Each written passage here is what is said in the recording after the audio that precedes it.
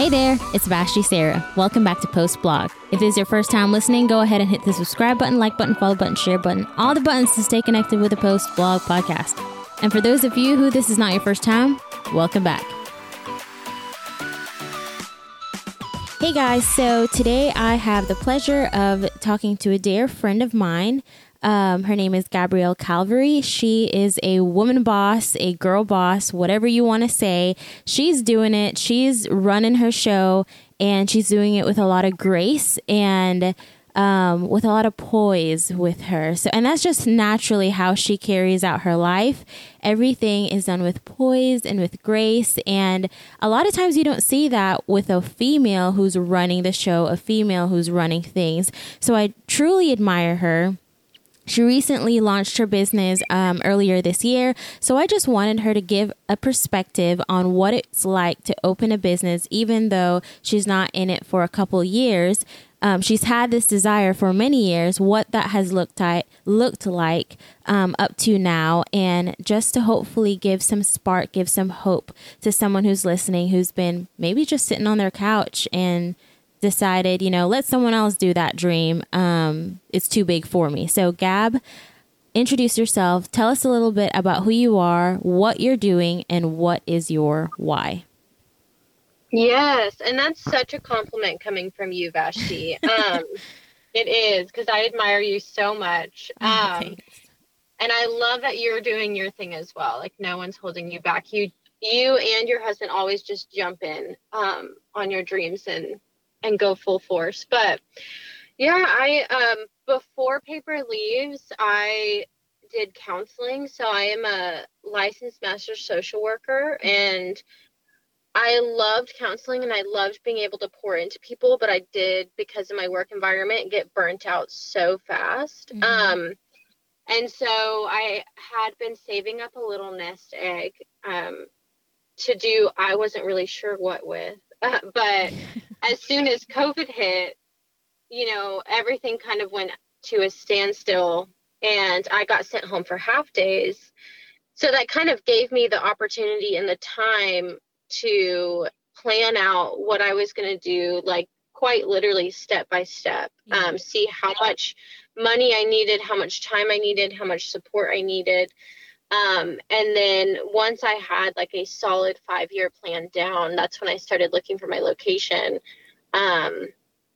And I knew I had always had a book club. I started a book club at SAGU, and that kind of fell off. And then I started Literary Ladies after college. And I always loved reading, and I loving books with other people and being able to talk about books with other people, and also seeing other people find the joy of reading. Like when someone comes in and they say, I've never been a reader, but I am now, like wow. That just makes my heart so happy, because all it takes is just the right book.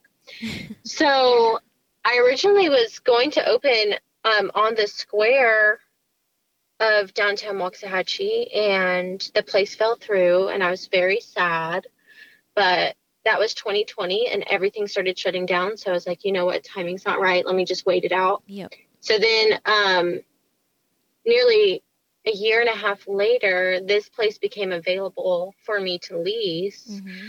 And it just felt right. It was still a huge gamble. It literally took every single penny that I had and some more. I took out like a smaller business loan. Yeah.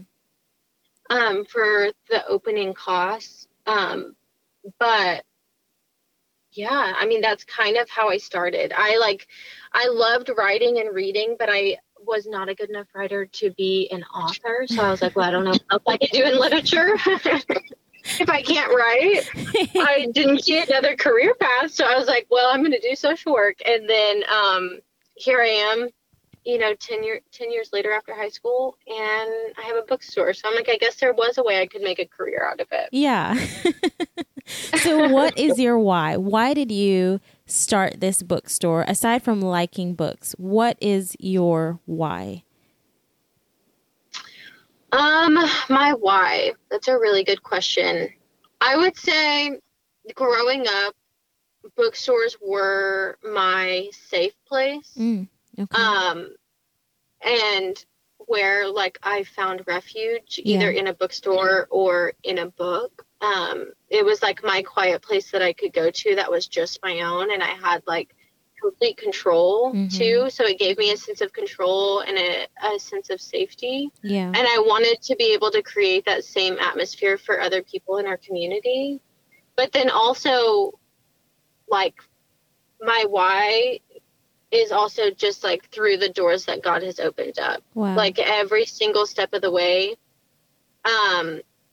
So the bookstore has like wonderful windows upstairs. So I was like, I love houseplants. I have to have houseplants up here. So I added houseplants upstairs and like and that's been like a big part of the business as well. But even that, you know, my greenhouse had a over a year wait list just for you to be able to work with them wholesale. Wow. And I applied and got it in one night. And I did not even know there was a wait list until I was picking up my plants, and they were like, so how long have you been on the wait list? I was like, 24 hours. And they were like, oh, well, something happened to our system because it's a year wait list. So we don't know how you got it. Yeah. And then just like funding coming through was a miracle. And like, my books, I didn't know if my books were going to come in time, but I ordered over 3,000 books on a Friday, and they came to my doorstep on a Monday, which is incredible. And then like every single step of the way, like God has just opened a door for me and helped me make connections. And I really do feel like there's so many pieces of the puzzle that were just like, the way that it worked out was too perfect. Yeah. It had to be God. It had to be, you know? And so my why would definitely be like, my why exists because God opened the door for Paper Leaves to even exist, but then also being able to create that like safe place, and that comfort where other people can like grow their passion of literature, but then also just be able to like escape to a peaceful place. Wow. I love that. And it is extremely peaceful. My husband and I stopped by yesterday, and we walked in, and I'm like, golly, this is like a safe haven. It's not loud. It's not crazy, which, I mean, it can be on probably a Saturday. But if you're going, and I'm a type of person where in order to regain energy, I just need to be alone. And I drive around. I'd go to downtown Waxahachie, or I'd drive to the lake and just clear my mind. But Paper Leaves is one of those places where you can just walk through and scan the books, walk upstairs and walk through the plants and just breathe and recharge. Okay. Yeah, so, exactly. Gab, what would you say is one of the mistakes you have made along the way, whether it be before you started the business or these past couple months that you've been open?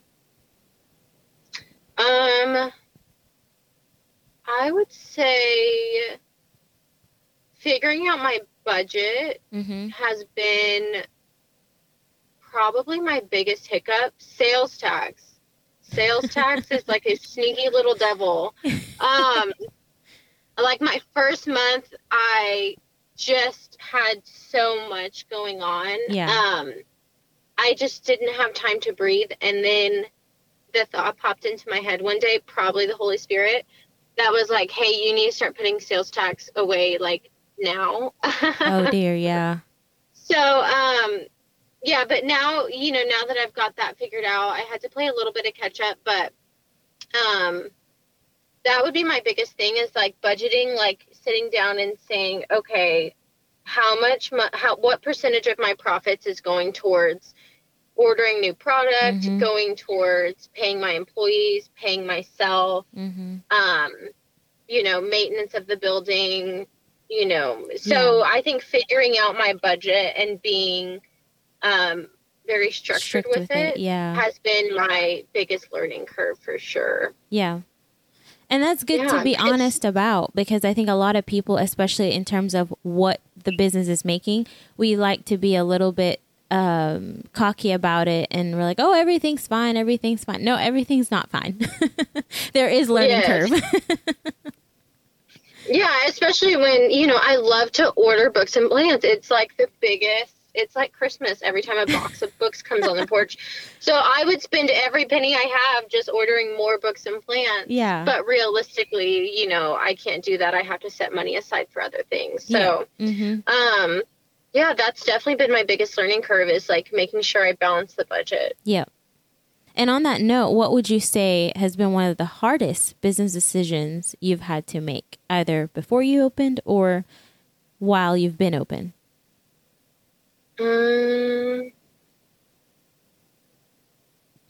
I think probably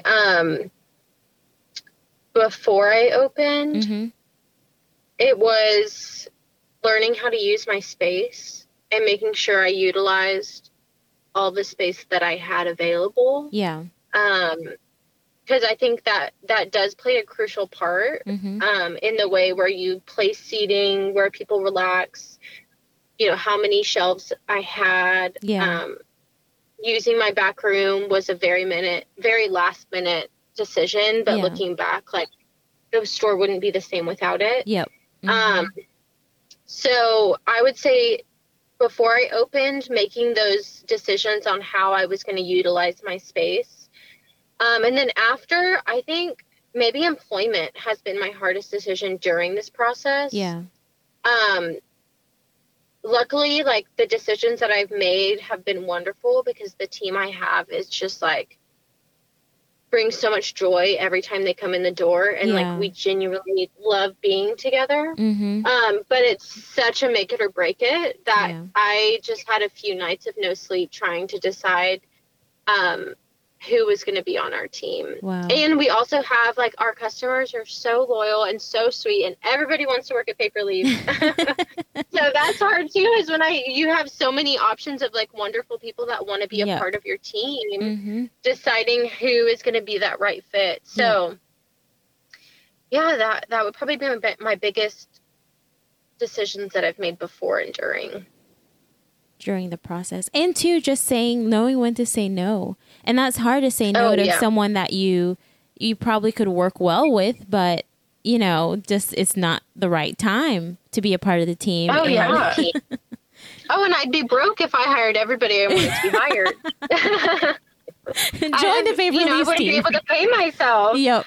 But yeah, no, it is. And boundaries is a big thing. Luckily, in counseling and having my counseling job, I feel like I have very, very firm boundaries. And I have to be careful with myself sometimes to not be too firm. But I have very firm boundaries, and I think that's helped me a lot. Especially, you know, people will come in and, you know, I only have so much space for certain kinds of books. Right. And I only have so much space for, like, I try to keep all my gift items locally sourced. Yep.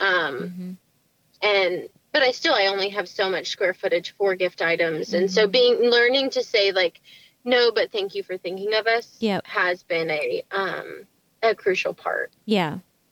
And that's hard too, because sometimes those could be family, those could be friends, those could be acquaintances, and you don't ever want to hurt people's feelings, but at the same time, you have to make strategic business decision that will help your business, not break your business, because it could be a lovely item that they're offering, but it's not an item that fits your business vision, and that's hard. Right. Yes, it is. Yeah. Okay. Exactly. So our last question, what's the best advice you can give someone who has the desire to be an entrepreneur, who's been struggling with this gift, struggling with this vision or this passion they have, but they haven't crossed the threshold of just going for it? What would you say? I would say, like, probably the three things that I think are most important is, one, making sure that God is a part of every step, because it's just not possible without him. I think, like, every door that has been opened to me, and the timing, and every door too that has been closed, is for a reason. And without, like, his grace and, like, his timing, I just don't think Paper Leaves would be as great as it is today. Yep. So I would definitely say, like, keeping God involved and being sensitive to the Holy Spirit throughout the process. Yeah. My second one would be use your weekends. So, like, if you have a passion like you do that on the weekends, in your free time, even while you have your job that is supporting your living circumstances and your bills and your food and gas and all of that. But using the time that you have on the weekends to grow your side hustle until it can take over for you. Yep. Like using your time, Mm-hmm. like do pop-ups, do social media, like build it as, even if it's just like the slowest steps, just taking any steps you can in your free time. And then my third would be building your nest egg now, because you're gonna have to have a cushion of money to start off. So building that nest egg now and putting all those pennies aside for when you are ready to start that business. Yep. Very practical. And I love it. I love it a lot, especially the time one. I feel like, and Jared and I talk about it all the time. A lot of our friends are like, oh, you guys you're never at things, or you never have time, or whatever it may be. But Jared and I are working not because we love to work, not because we, want to just use all our free time on something else. We are working so hard now to set up the future for our kids and that legacy for their kids and their kids. We're working towards the future. And if that means working at, every single day after our 9 to 5 and working on the weekends, then that's what we're going to do. We're going to grind it out. And, we have to be very strategic in the events we attend, the social gatherings that we attend, because if we attend everything, then we won't have time for our side hustle or for our passion. So we've had to say no. And I'm a yes girl. And Jared has helped me. He's like, no, you don't have to attend everything. Be strategic. Just attend your small circle. Keep your circle small and invest in that. But not everyone that invites you to a party do you need to attend. And that's been hard, but it's paid off in the long run, because I've seen the different things that I've been pouring into. I'm like, okay, Lord, this is right. I need to steward my time. Yeah, absolutely. Yes. And you do take care of your inner circle. I don't know how you have time to, but you do. Like before paper leaves, you were watering plants for hours, like the week we were supposed to open. So yeah, I definitely see that in like the friendship that we have, and then the way that your businesses flourish. I can tell that y'all are truly investing yourselves and your time into what you care about. Well, thank you, Gab. The feeling is mutual. Well, any closing thoughts? Anything else that you have before we conclude with this episode? I would say no. I would just say don't be discouraged, even if doors have closed. Timing works out, and you'll be so glad that door closed, because a better door will open in the future. So I would say just don't be discouraged for all those small business owners or potentially future small business owners. Yeah. All righty. Don't be discouraged. Well, with that said, thank you so much, Gab, for joining me on today's episode. And I hope someone's encouraged. I hope someone's motivated. And go follow Paper Leaves. If you're local, go check them out and make friends with Gab, because she's one of a kind. But yeah, thank y'all so much. That's it for today, guys. Thank you for joining me on Post Blog. Don't forget to hit the subscribe button, like button, follow button, share button, all the buttons to stay connected on the Post Blog podcast. Same time, same place next week. I love y'all. But remember, God loves you most.